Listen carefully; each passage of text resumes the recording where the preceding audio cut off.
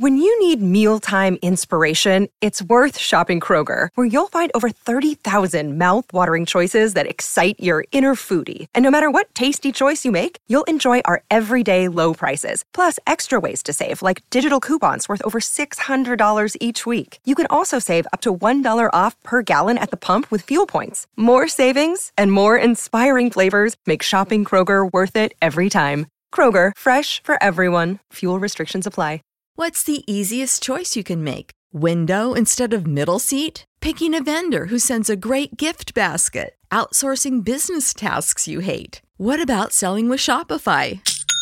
Whether you're selling a little or a lot, Shopify helps you do your thing, however you cha-ching. Shopify is the global commerce platform that helps you sell at every stage of your business. From the launch your online shop stage to the first real-life store stage, all the way to the did we just hit 1 million orders stage. Shopify's there to help you grow. Whether you're selling scented soap or offering outdoor outfits, Shopify helps you sell. Wherever and whatever you're selling, Shopify's got you covered. Sign up for a $1 per month trial period at shopify.com/try. Go to shopify.com/try now to grow your business, no matter what stage you're in. Shopify.com/try.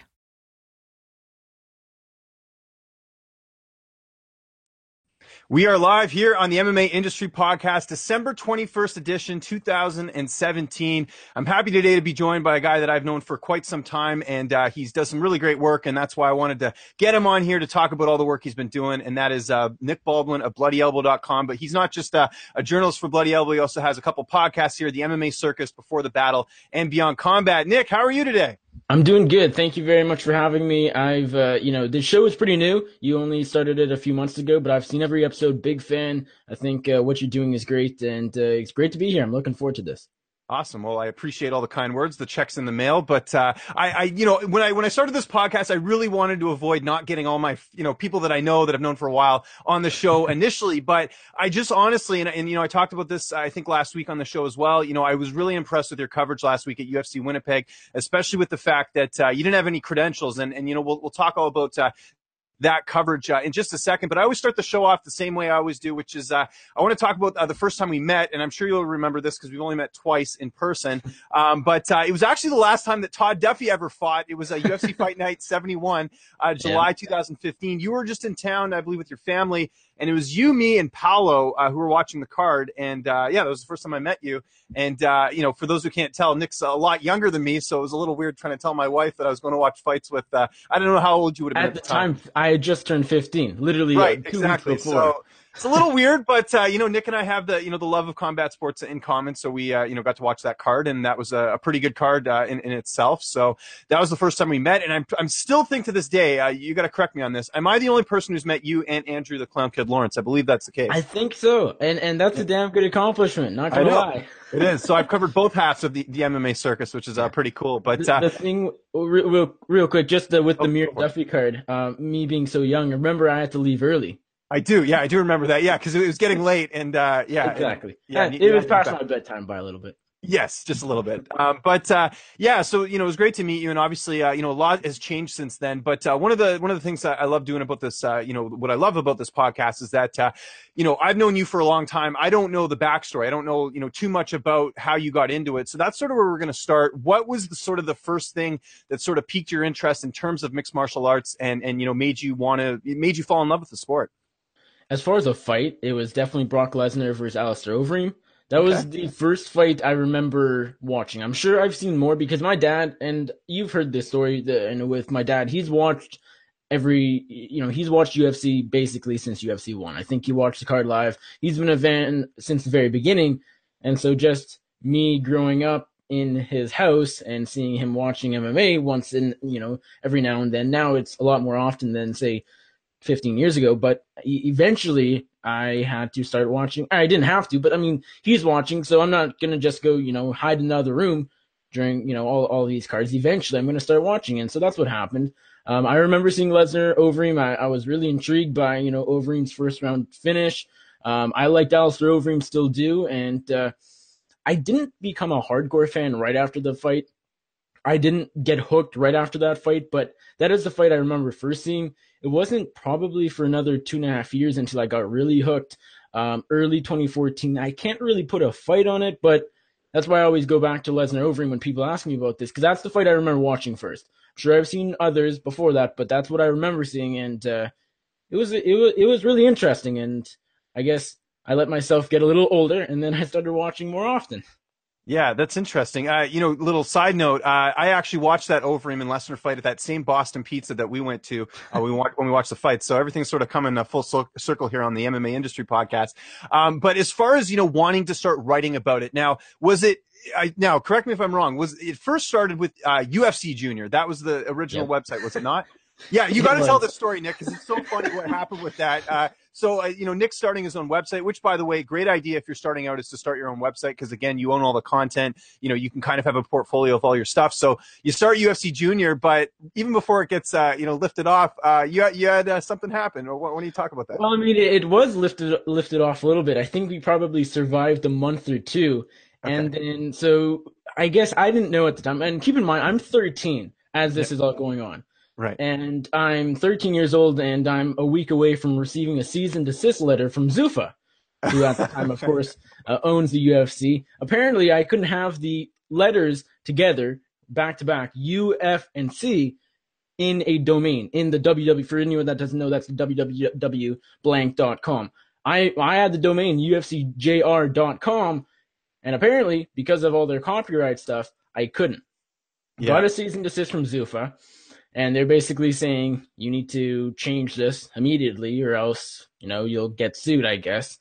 Apparently, I never mentioned this too much, but apparently I had some images that I stole as well on there. And that's a bit more fair, I guess. I mean, it's all fair, but I think the main part was the domain. And so I didn't see the email for probably a week or two. It might have, gone into my junk mail or whatever.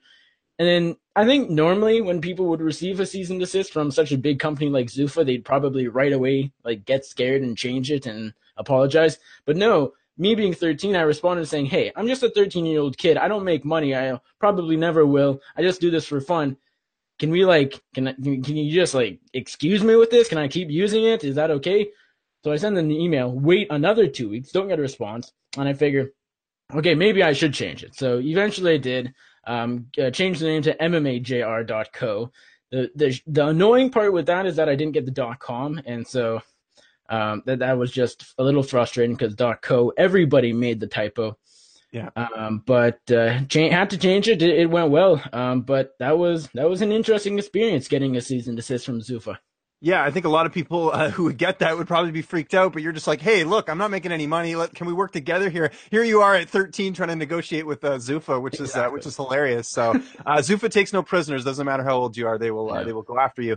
And then I know, so you started MMA Junior, and I know you linked up with John King, and I want to bring him up a little bit here just because he's doing some great work on the UK scene right now with Sprawl. He does a lot of post-fight stuff. And so it's kind of neat that both of you have sort of started at MMA Junior and then gone on to bigger and better things. So it was just you and John starting out, and then was there anyone else on the staff at all, or how did it sort of evolve? MMA Junior. Well, I didn't know John when I first launched the website. Although it was very quickly after, the website UFC Junior at the time was probably a thing for, I want to say, 10 to 14 days. And then I get an email from this kid who's a year older than me named John King. He says, "I've never written about MMA before. Can I?" And at the time, I'm like, yeah, of course. I actually don't know where the original emails are. Don't know exactly how that conversation went, but my memory, if it serves me correctly, I would imagine I was very cool with it. And I mean, why wouldn't I be? I was just starting out too. So he came on board right away. We just started doing different things. He did a lot of more live coverage because at the time, I know when we did predictions at the very beginning, I didn't even predict the prelim card. Because keep in mind, this is when I'm still becoming a hardcore fan. I didn't care tons about the prelims. I didn't know a lot of these prelim guys.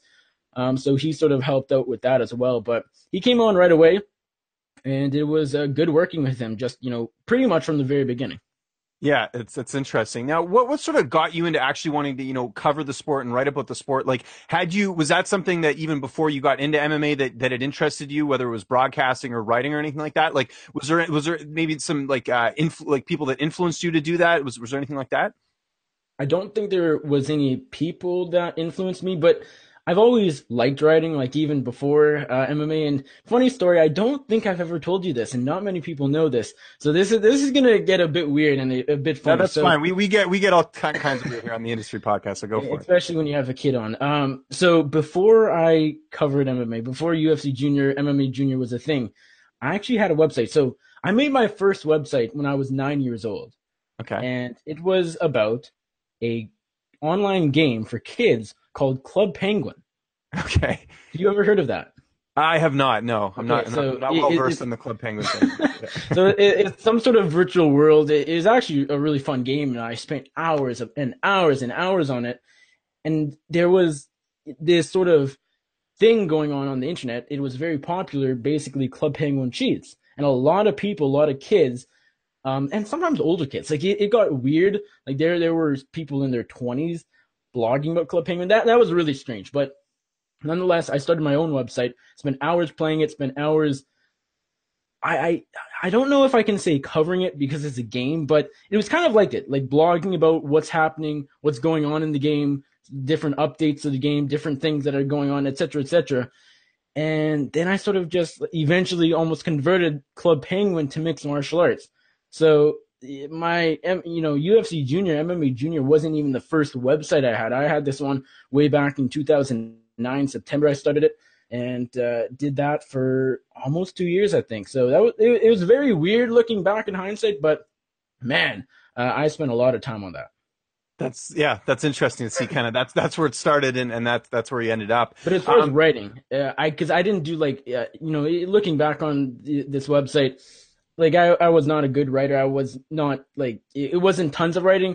A lot of people that I knew from this game went on to do a lot of graphic design, a lot of website building, things like that, where I sort of transitioned it all to the writing. But as far as at school goes, I've always liked writing more than most things, and so that sort of helped as well.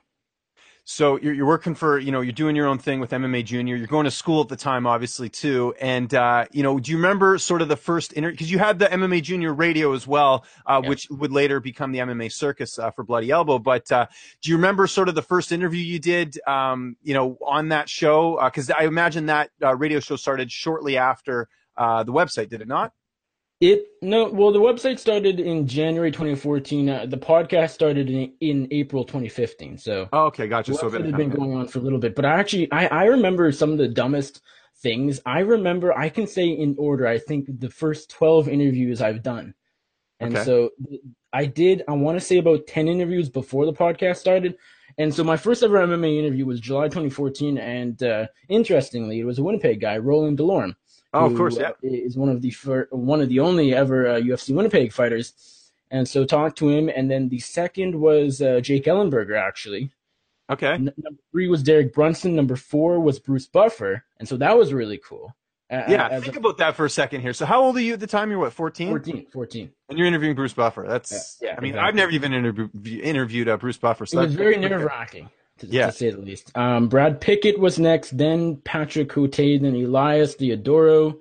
And then it gets a little foggy, Ray Borg was in there, Marcus Brimage. Oh, Jared Roshold, I actually interviewed him the day before he was knocked out by Alexei Oleinik, funny enough. Okay. And Mish Clark, Sam Alvey. So those are the first, I want to say 12 or so. So Roland was the first. And interestingly, I don't know if this is connected, I never will, but 2 months before my first ever fighter interview with Roland, I actually interviewed for a school project Chris Hadfield, who's a popular Canadian astronaut. You might know Hadfield, and I set that up myself. It's not like the school did. So I don't know if it's connected, but what a weird coincidence that would be if I did my first ever interview with like a popular figure and then started talking to MMA fighters 2 months after.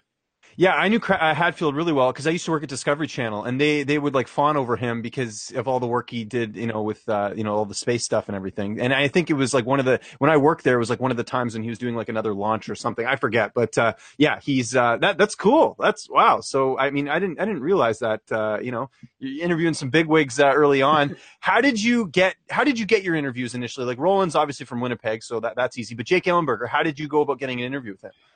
I'm trying to think. I don't know if I can go back and remember, but him and Mark Munoz had some deal with a phone company where they would have like telephone numbers that maybe weren't their real numbers, but I remember, I want to say he might have had a tweet or something saying, "Hey, hit me up at this number. It's with," I don't think it was Metro PCS. It might have been, and let's talk or whatever with random fans. And I might have called him, or I know I called Mark Munoz. And I talked to Munoz and was super nervous, and it was really funny in hindsight. I'm trying to think. I might have talked to Ellenberger too. If not, and if I did, I probably said, "Hey, do you want to do like an interview or whatever?" And maybe that's what it was. I honestly can't tell you for sure, though. But that's creative in itself to even think to do that. I mean, that's pretty remarkable. I'm not going to mention the journalists on here. You might know who I'm talking about if I tell you the story, but I know someone who recently interviewed Sage Northcutt, and the way they interviewed him was they called his parents' business and got him that way. Because it's all public, all the information, like how many people have the last name Northcutt. So they just looked it up, and that's how I ended up getting it. And I'm pretty sure this person's watching this, and I'm not going to reveal your identity, but that was very clever and a very good way of going about doing that. So it just shows you the different ways you can go about getting interviews, because I know sometimes it can be a little bit tough. First event you covered, was it Prestige FC? I'm trying to remember. Was it in person? Yeah, it was Prestige FC. As far as, because the first live event I attended was UFC Saskatoon. That was when Holloway and Oliveira fought. Oliveira tore his esophagus or something. And then the first event I covered, October 2015, Prestige FC 1. And in the main event, Mike Biggie Rhodes fought. Yep. He fought Taki Oluwala Kappa, something like that. Kurt Southern was on the card as well. I think Charmaine Tweet. So that was the first one I covered. Yeah, rest in peace, Prestige FC, which was actually at the time. I mean, they had a lot of big, they had a lot of big names on a couple of those cards, so that was pretty interesting. Happened afterwards. Yes. You mentioned the Saskatoon card. One of the cool things, this was where I remember you first started doing anything video related, and you actually got an interview with Cody Garbrandt way before he was champ, just because he was there. Now, who is he there for on that card for Saskatoon? I think he was just a guest fighter, like won the UFC. Okay, gotcha. Yeah, because I remember that you did the interview with him, and you guys were like it looked like you were at like a restaurant patio or something when you did the interview. I think it was actually around the hotel pool. Okay, gotcha. It's some sort of area. I think it was the pool. At least I don't remember. Now I need to look back in the video. If there's not a pool in the background, it looked like a pool area anyways, with like the white, pretty classic pool chairs, but yeah. Well, I remember seeing the interviews, because at that time I think I was just starting to do my Skype stuff, or maybe I'd been doing it for a little bit, but I was sort of getting into it. So video content was something I was interested in a lot. And I'm trying to remember when you and I actually first connected on Twitter. It would have been early 2014, I think. Yeah, something like that. And I just remember, obviously when you follow someone, you sort of follow their work and see sort of what's happening and everything. And I remember seeing that Garbrandt interview, and I remember my first thought was, like, holy crap, like, you did a great job, because it's very nerve-wracking to be on camera for those who aren't used to doing it. It's a lot of repetitions. Like, even now I still, there's times when I'm like, damn, I had an off one, but it takes a lot to do. And, here you are interviewing Garbrandt, who ends up being, a UFC champion. So, at the time, were you nervous doing it? Like, what was sort of going through your head when you're interviewing Garbrandt, who at the time was still a rising prospect? Well, I mean, definitely nervous. I was more nervous when I interviewed Elias Theodorou, I think probably the day before, because that was my first in-person interview ever. So I talked to Elias. I think it was the second time talking to him, including my phone interview that went really terrible very early on. So I was more nervous for that one, just because I had never done the on-camera thing before, besides, I guess, at the time I'd already started doing Before the Battle, which has always been a video show. But it's a lot different doing hangouts like we are right now and talking to a UFC fighter in person. But, I remember he was on his way to do a training session, and then I kept, annoying him on Twitter DMs, and he eventually just came down and gave me a few minutes. But it was nice. I'm just looking, and it was right by the pool. You can see it on the very corner of the video. But yeah, I mean, nervous, I would say, yeah, for sure. But in hindsight, it's really cool having interviewed so early on a former, or at the time, a future champion, although unfortunately, I have yet to talk to Garbrandt since that interview. Right. Yeah. No, I know it's a little bit more difficult once someone becomes a UFC champion.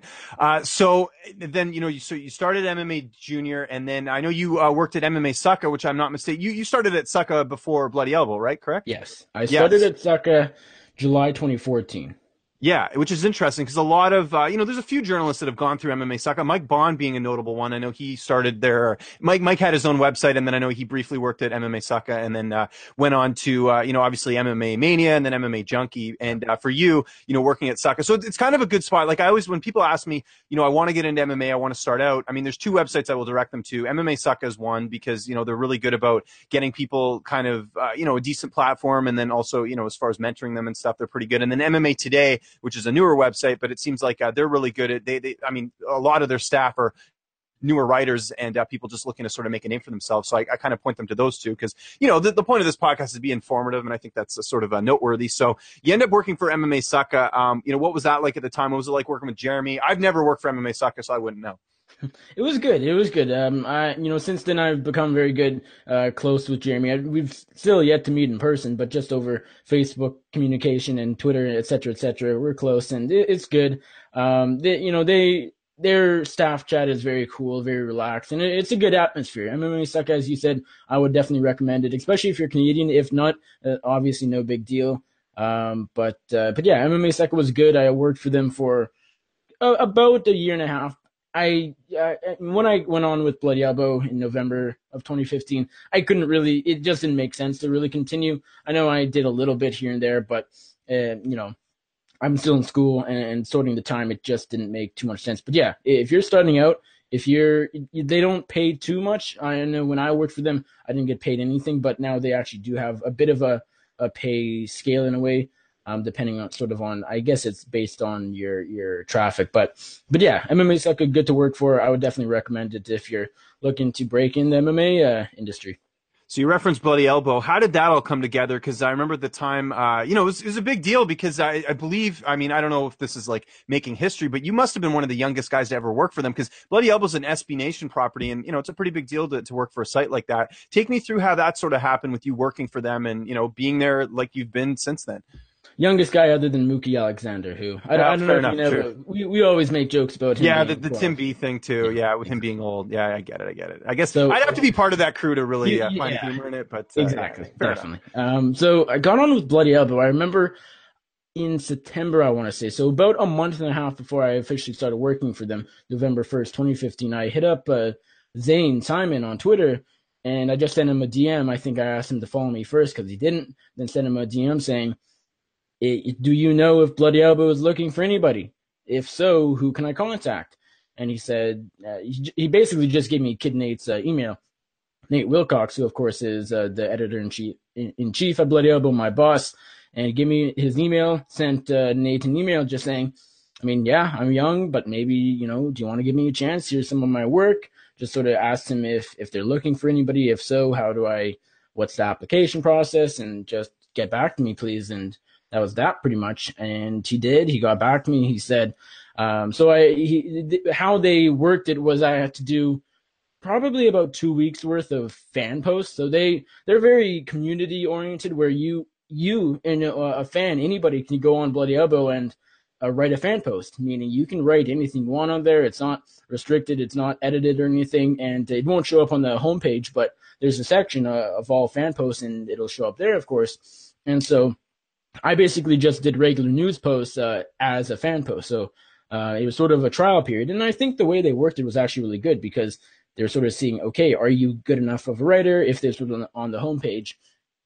should it be? Is it good enough? And so that's the way they worked it. And after about 2 weeks, Nate said, he liked what I did. He liked all, the drive. And I wish there was more to the story, but it was pretty simple. Just sort of send them an email, do this trial period, and that was that. But, it was great coming on with Bloody Elbow.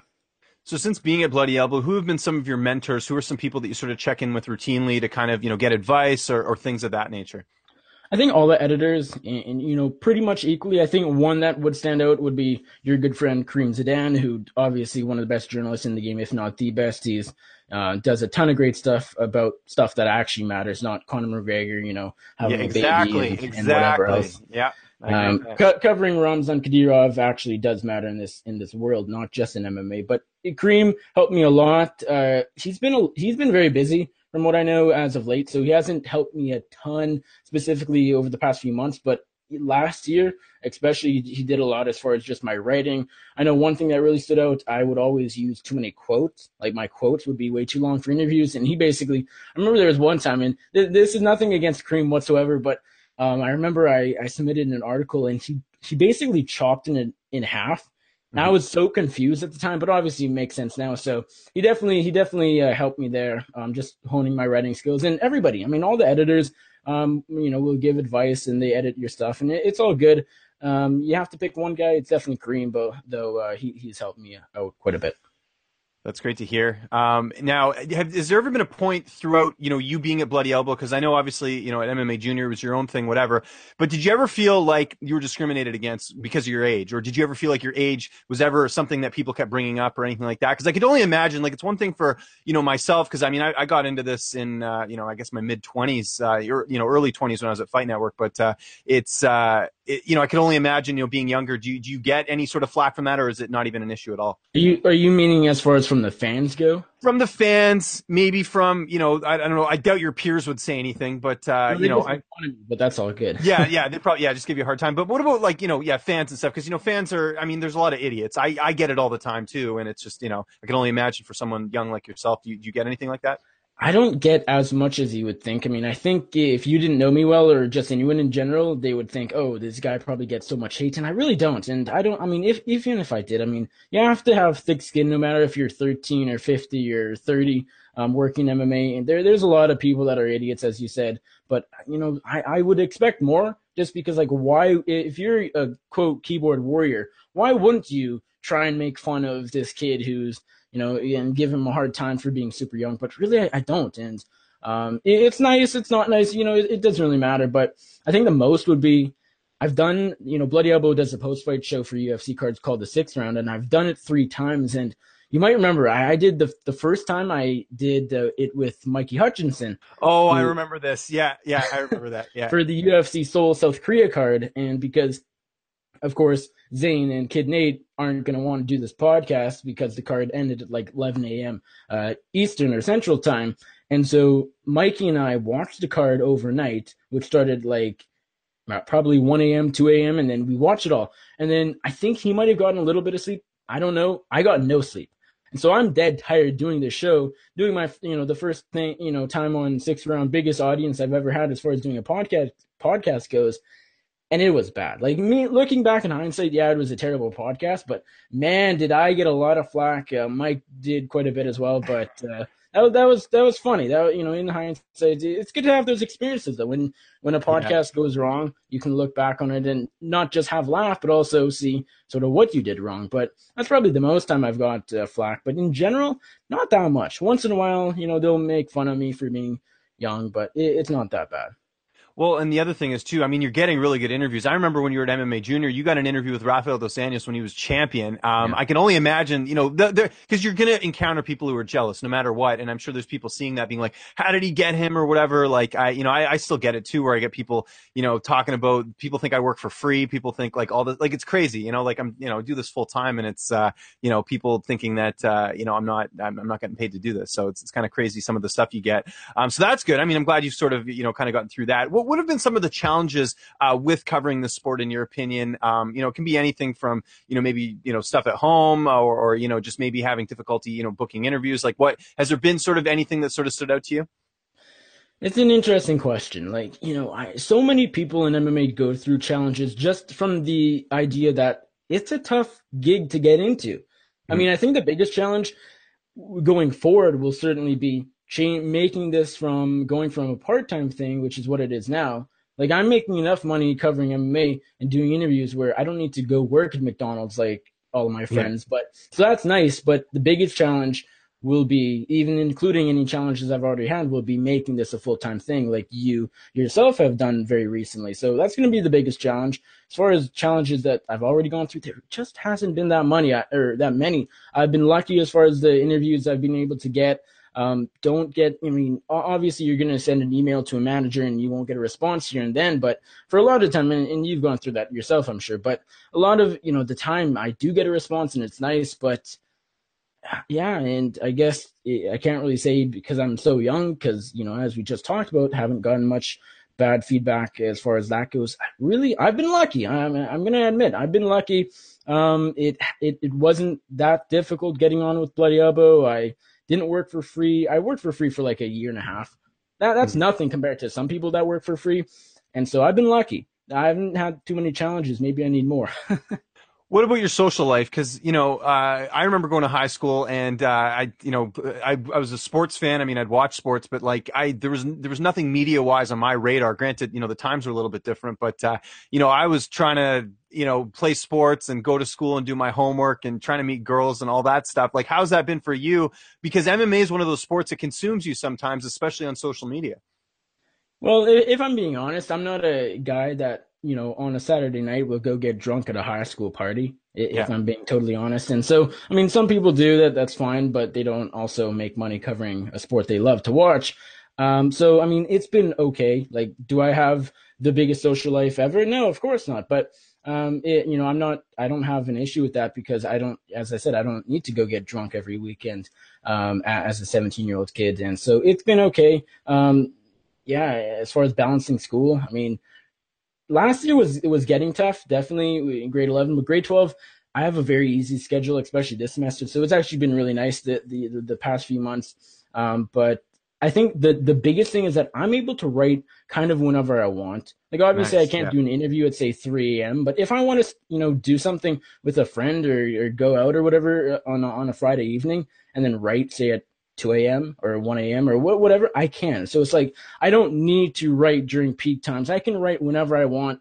If I wasn't doing this show because I was spare, I could have been writing, a couple hours ago in between classes. So that's one of the nicest things. At Bloody Elbow specifically, you have a lot of freedom to do what you want and to do it when you want. And so balancing other things in the outside world hasn't been as tough as it might seem.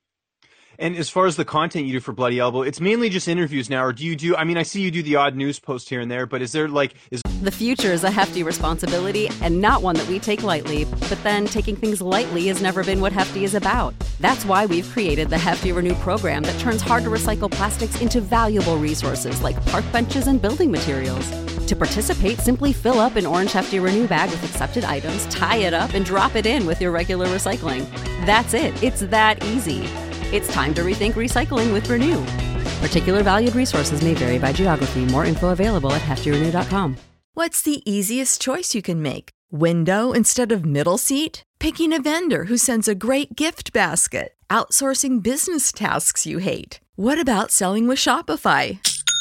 Whether you're selling a little or a lot, Shopify helps you do your thing, however you cha-ching. Shopify is the global commerce platform that helps you sell at every stage of your business. From the launch your online shop stage to the first real-life store stage, all the way to the did we just hit 1 million orders stage. Shopify's there to help you grow. Whether you're selling scented soap or offering outdoor outfits, Shopify helps you sell. Wherever and whatever you're selling, Shopify's got you covered. Sign up for a $1 per month trial period at shopify.com/try. Go to shopify.com/try now to grow your business, no matter what stage you're in. Shopify.com/try. For set days where you have to do content, how does your schedule look for Bloody Elbow, for those who might be wondering? Well, again, as I said, a lot of freedom. I do a lot more news posts than I think you might see or realize. I do more news posts than interviews.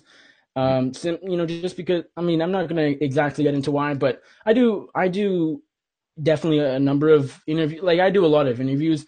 Not all of them will get transcribed into articles though. Just because everybody hates transcribing, including myself. And I'm going to transcribe if I get a sort of a interview that has to be transcribed. I talked to Tim Elliott last Friday or last Saturday, No, it was the Friday right after the weigh-ins, and I think I had the first interview with Elliot after he got after the fight was canceled, and so that's sort of something where I wrote that up right away. I went down to the hotel lobby and transcribed it, and it was up within 2 hours or whatever. And so that's sort of what I'll do right away. And sometimes, if I'm being honest, some of them, like I plan to write up, an interview from a couple of weeks ago with Frank Camacho, a really good interview, and then it sort of got lost in the shuffle. So some of my interviews get lost in the shuffle, unfortunately, but I try to write as many up as I can.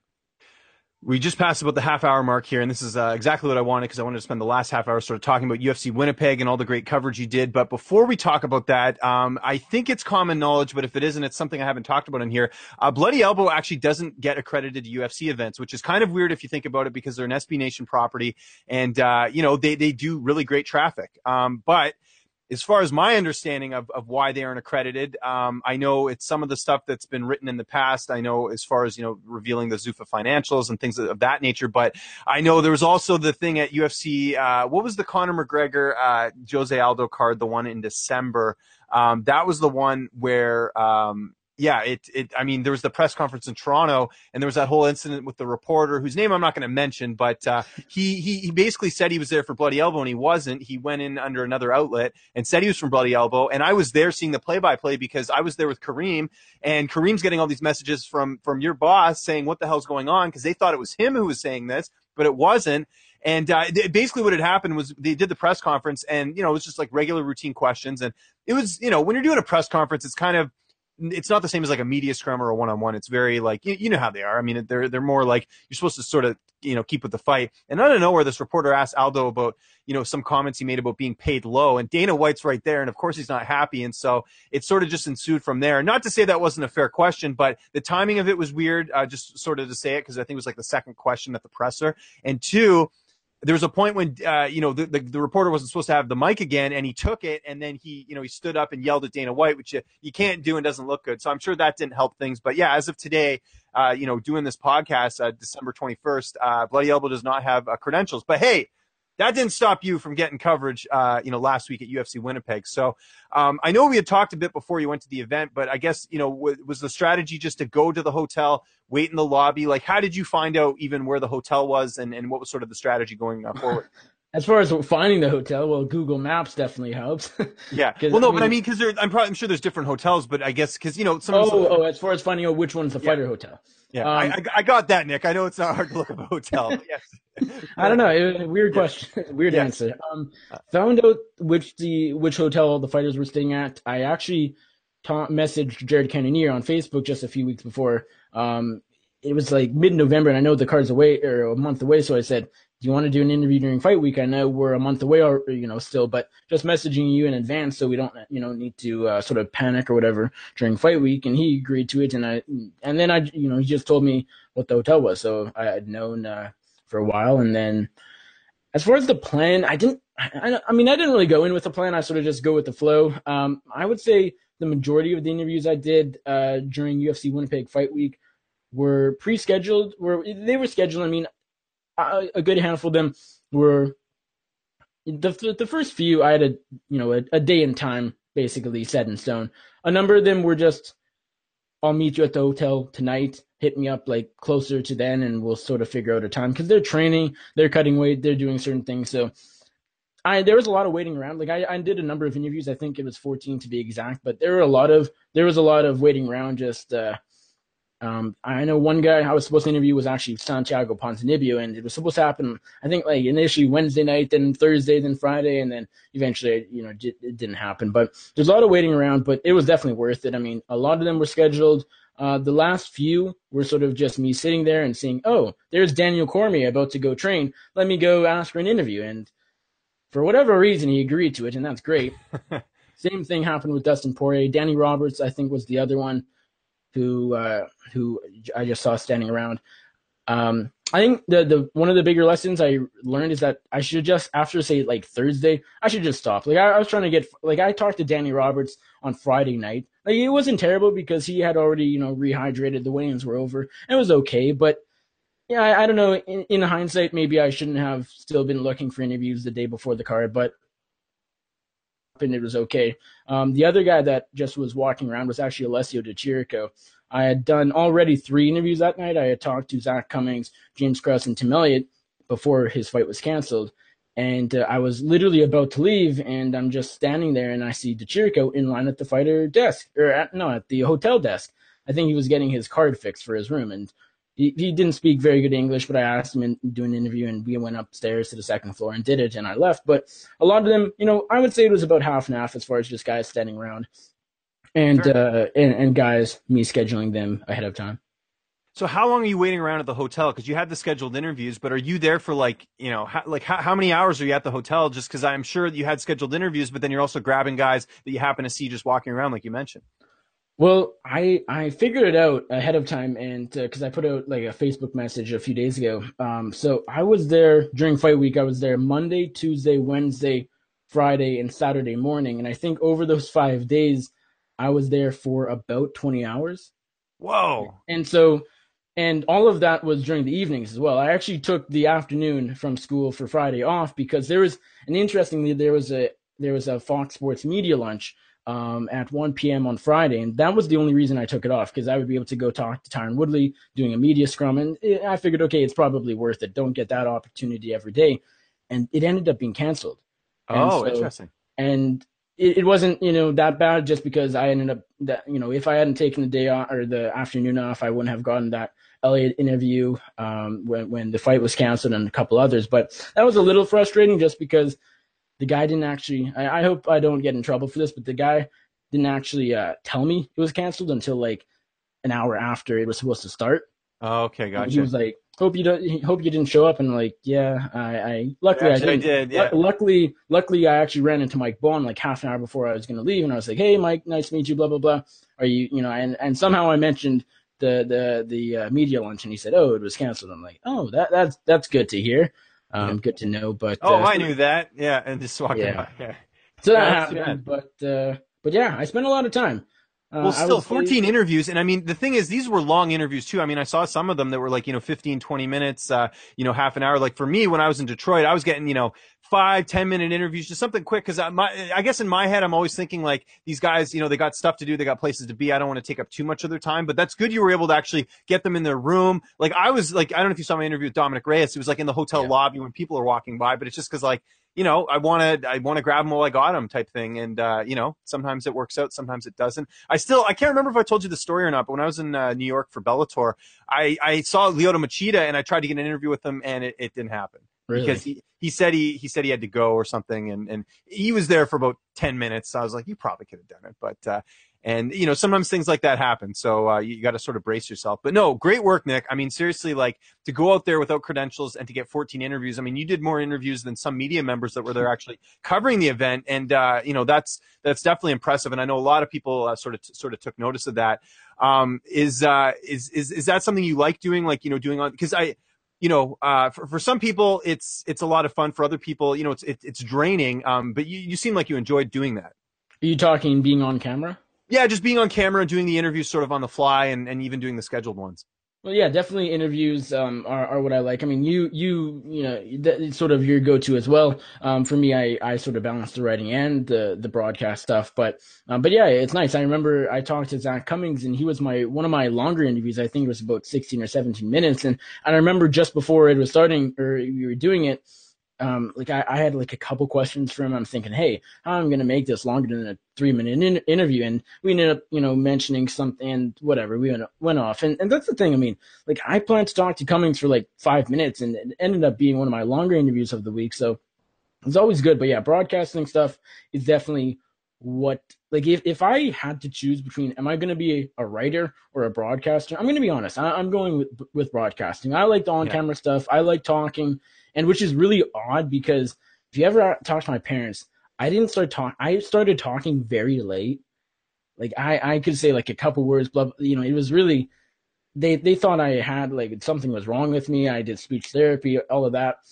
I still have a bit of a list, but working on that. But yeah, that's sort of the biggest goal, or one of my goals going forward, is to, because all of the money I make, and I'm going to be straight up with this, straight honest, all the money I make from Bloody Elbow is writing. I make no money off of my podcast. And I do a lot of podcasts, MMA Circus, as you said, Before the Battle, Beyond Combat, and spend a lot of time with that. And I don't make any money at all for my podcast. And so that craft, it's an investment, it's exactly. like a way of sort of putting things together, and right? People don't realize that. People think, oh, I'm not getting paid, let's give up. I've done the MMA Circus for 2.5 years or so, and I've made a bit of money because I used to have sponsors and now I don't, but yeah, so that's sort of my next goal is how do I make a little bit of money for this, because I've been doing the podcast long enough where it's sort of time, I think, to take it to the next level. But well, you've touched on a couple things, so far in this podcast. You mentioned, how you got the job at Bloody Elbow as far as, reaching out. And this is something Hunter and I talked about last week. Like, if you want to get something,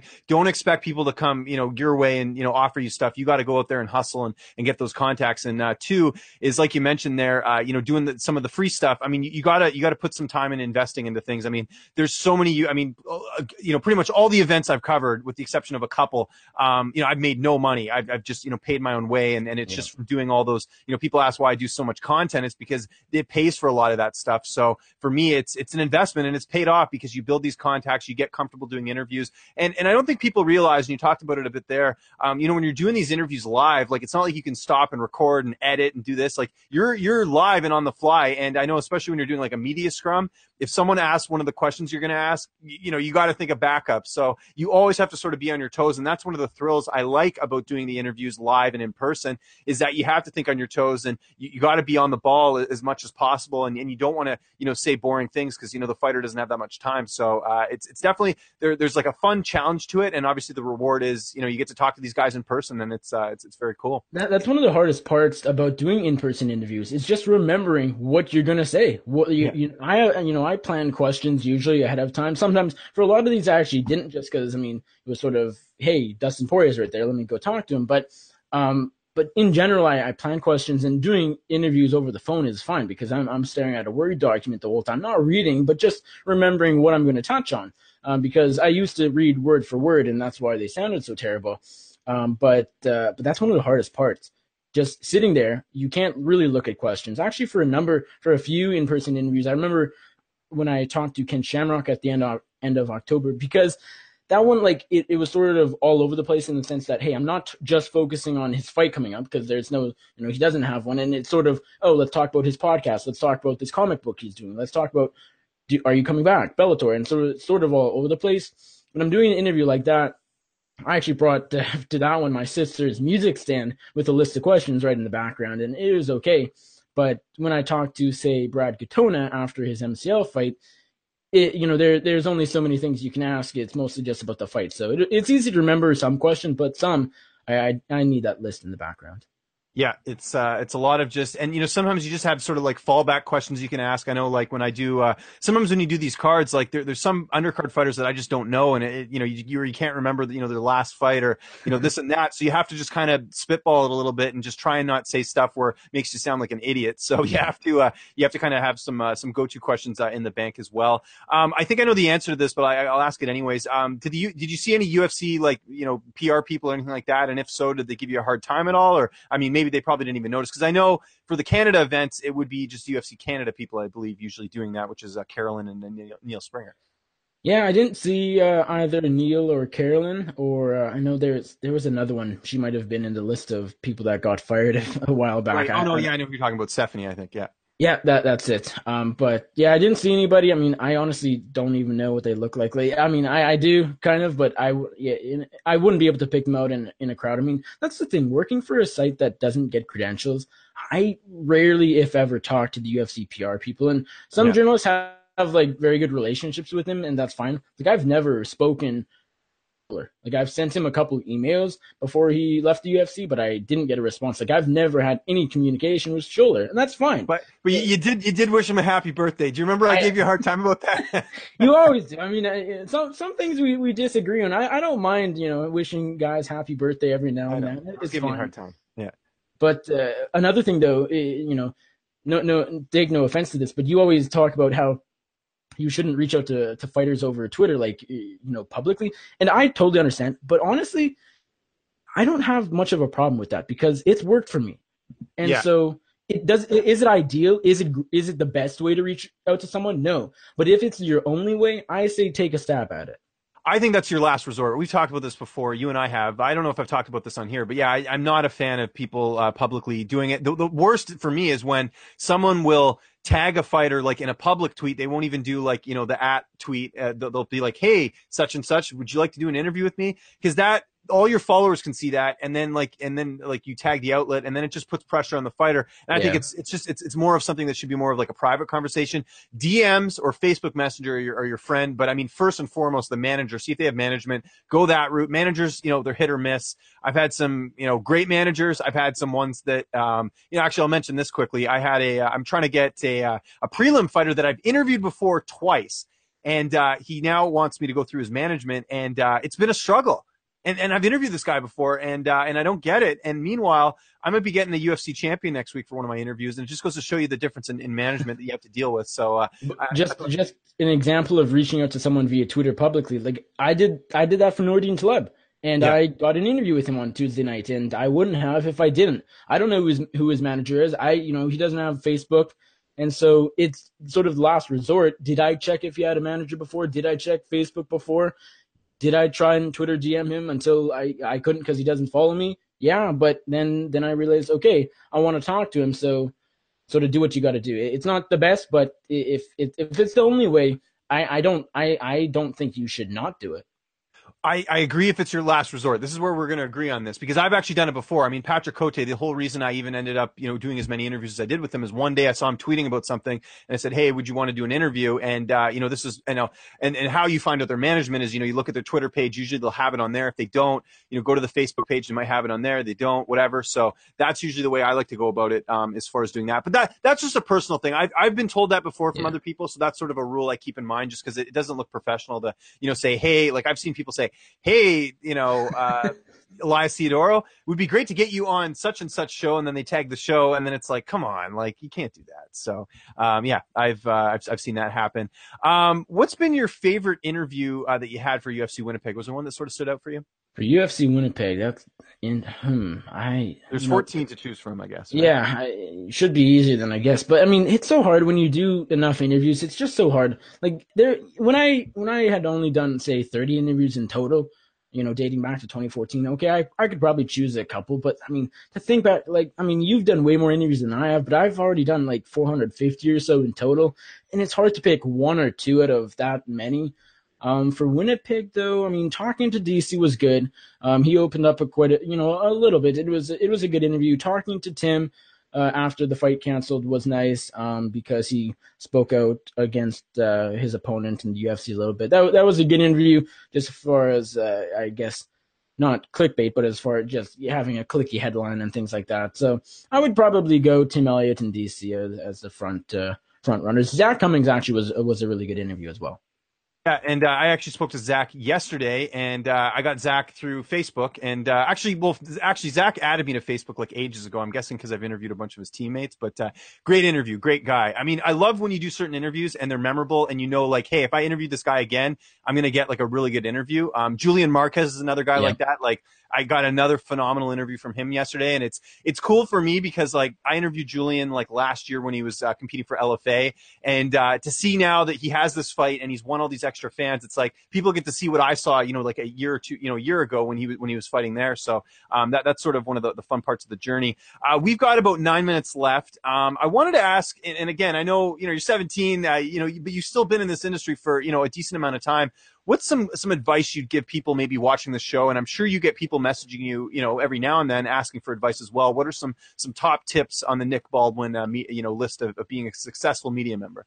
Well, I think as for, a lot of what I'm about to say isn't that different than what a lot of people would say. I mean, again, just be okay with working for free. You have to. The best of the best have worked for free in MMA, and there's no way around it. If you please let me know if you're a guy who has always been paid in MMA writing and MMA journalism, because I don't think you exist. I just don't think it's possible. So be open to that.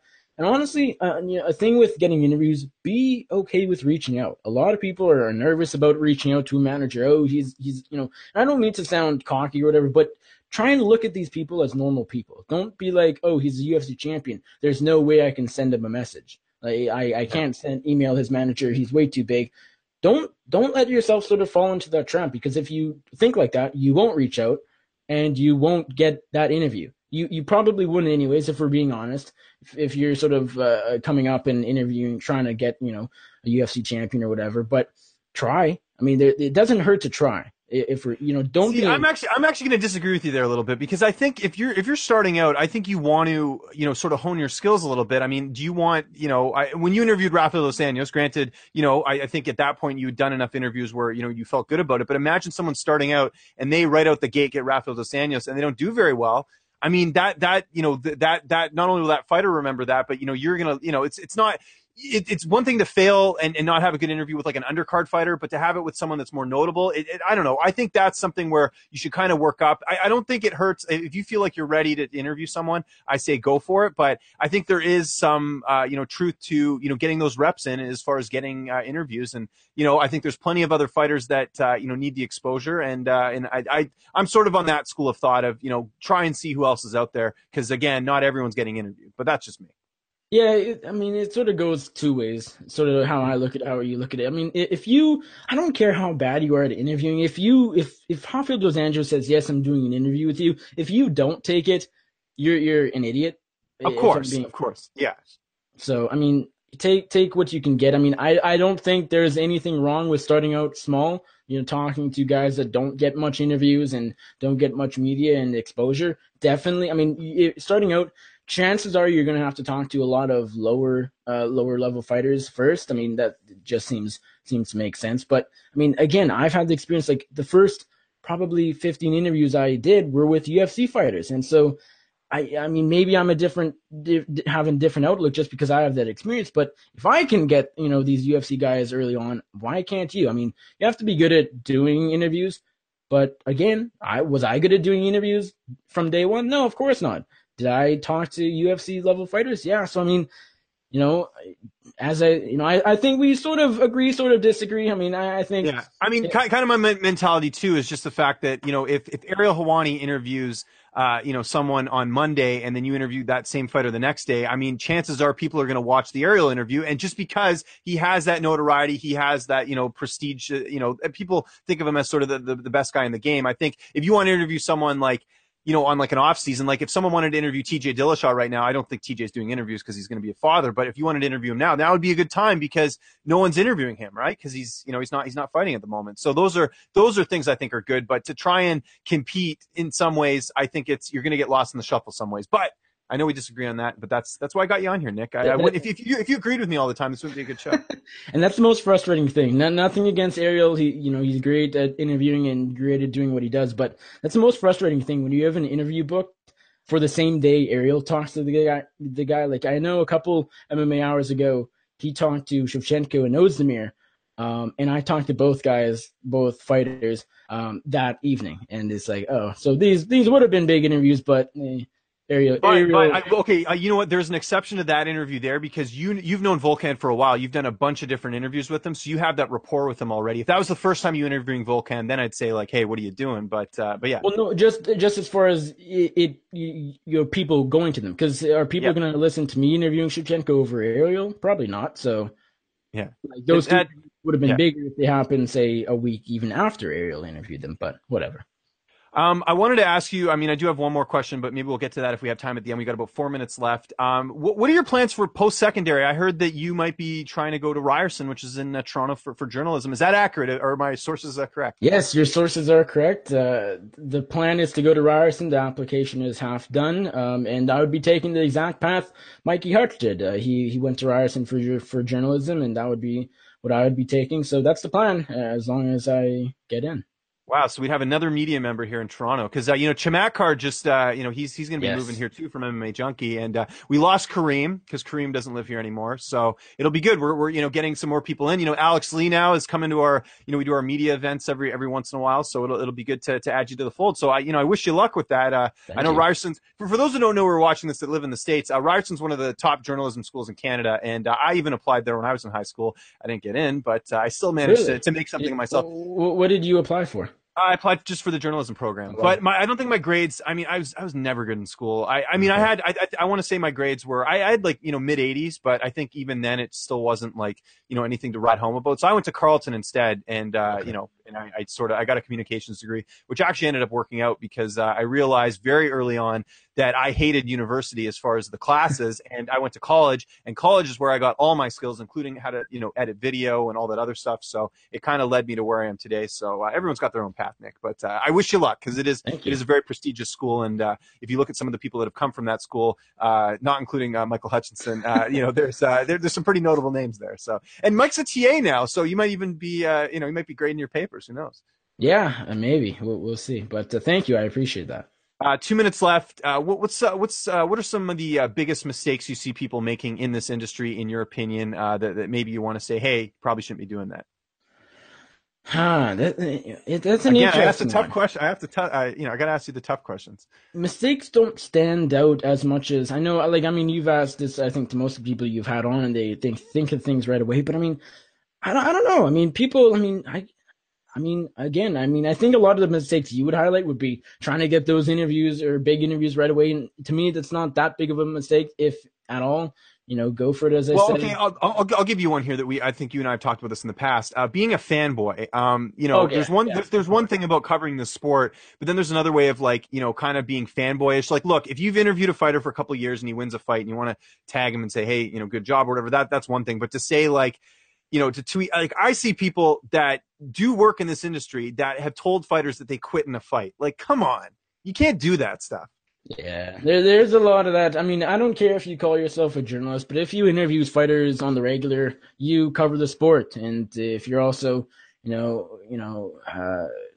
just, all over them, sort of, complimenting them, clearly very biased, just don't be biased. I see so many people that are biased, and just don't be. I mean, yes, at the end of the day we're all fans at the end of the day, but you got to separate that between if you're covering the sport and you want it to be taken seriously, you got to separate the fan part, and that includes taking photos with fighters. That's another one I see every now and then where someone does the fist pose, and it's like, that's the kiss of death right there, because no outlet's going to take you seriously if you're doing that stuff. Is anybody entirely objective? Probably not. No. I mean, there's conflicts of interest everywhere, but there's certain degrees to it. And I think taking photos, because Ariel's taken photos with fighters and people at event. There's a photo with Ariel and O.J. Simpson that's been floating around. It's real, so right. It's.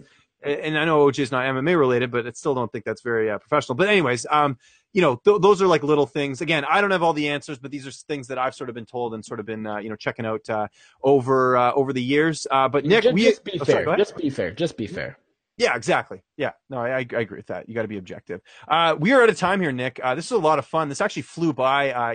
Sometimes when you do this, I don't really write a lot of questions. I kind of just see where this goes, and this one flew right by. So I got to thank you for doing the show. Just remind people where they can find you on social media and anything you got coming up for Bloody Elbow, the MMA Circus, Beyond Combat, all that stuff. Take your time, man. The floor is yours. Awesome. Well, thanks again for having me. As you said, this flew by, and it was a lot of fun. Big fan of the show. I know it's new, but I've seen every episode, and that won't change, I don't think, going forward. Your listeners can find me on the Twitter at Nick Baldwin MMA. They can actually just started a new MMA-related Instagram account, because if you followed me on Instagram before today, it was pictures of my cat and other things. Not that there's anything wrong with pictures of cat, but follow me on Instagram now at Nick Baldwin MMA as well.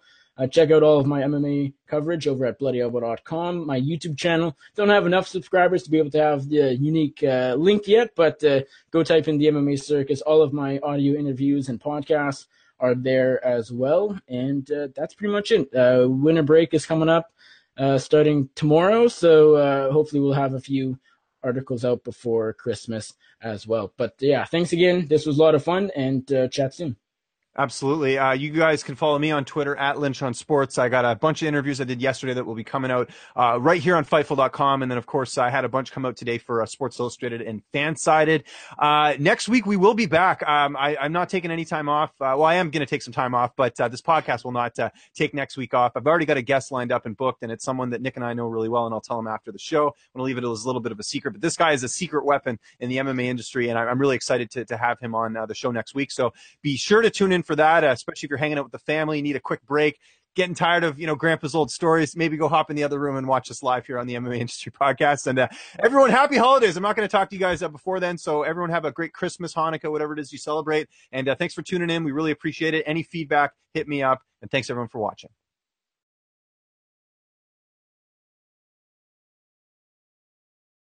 This is the story of the one. As head of maintenance at a concert hall, he knows the show must always go on. That's why he works behind the scenes, ensuring every light is working, the HVAC is humming, and his facility shines. With Grainger's supplies and solutions for every challenge he faces, plus 24/7 customer support, his venue never misses a beat.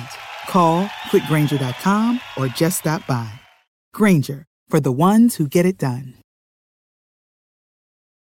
When you need mealtime inspiration, it's worth shopping Kroger, where you'll find over 30,000 mouth-watering choices that excite your inner foodie. And no matter what tasty choice you make, you'll enjoy our everyday low prices, plus extra ways to save, like digital coupons worth over $600 each week. You can also save up to $1 off per gallon at the pump with fuel points. More savings and more inspiring flavors make shopping Kroger worth it every time. Kroger, fresh for everyone. Fuel restrictions apply.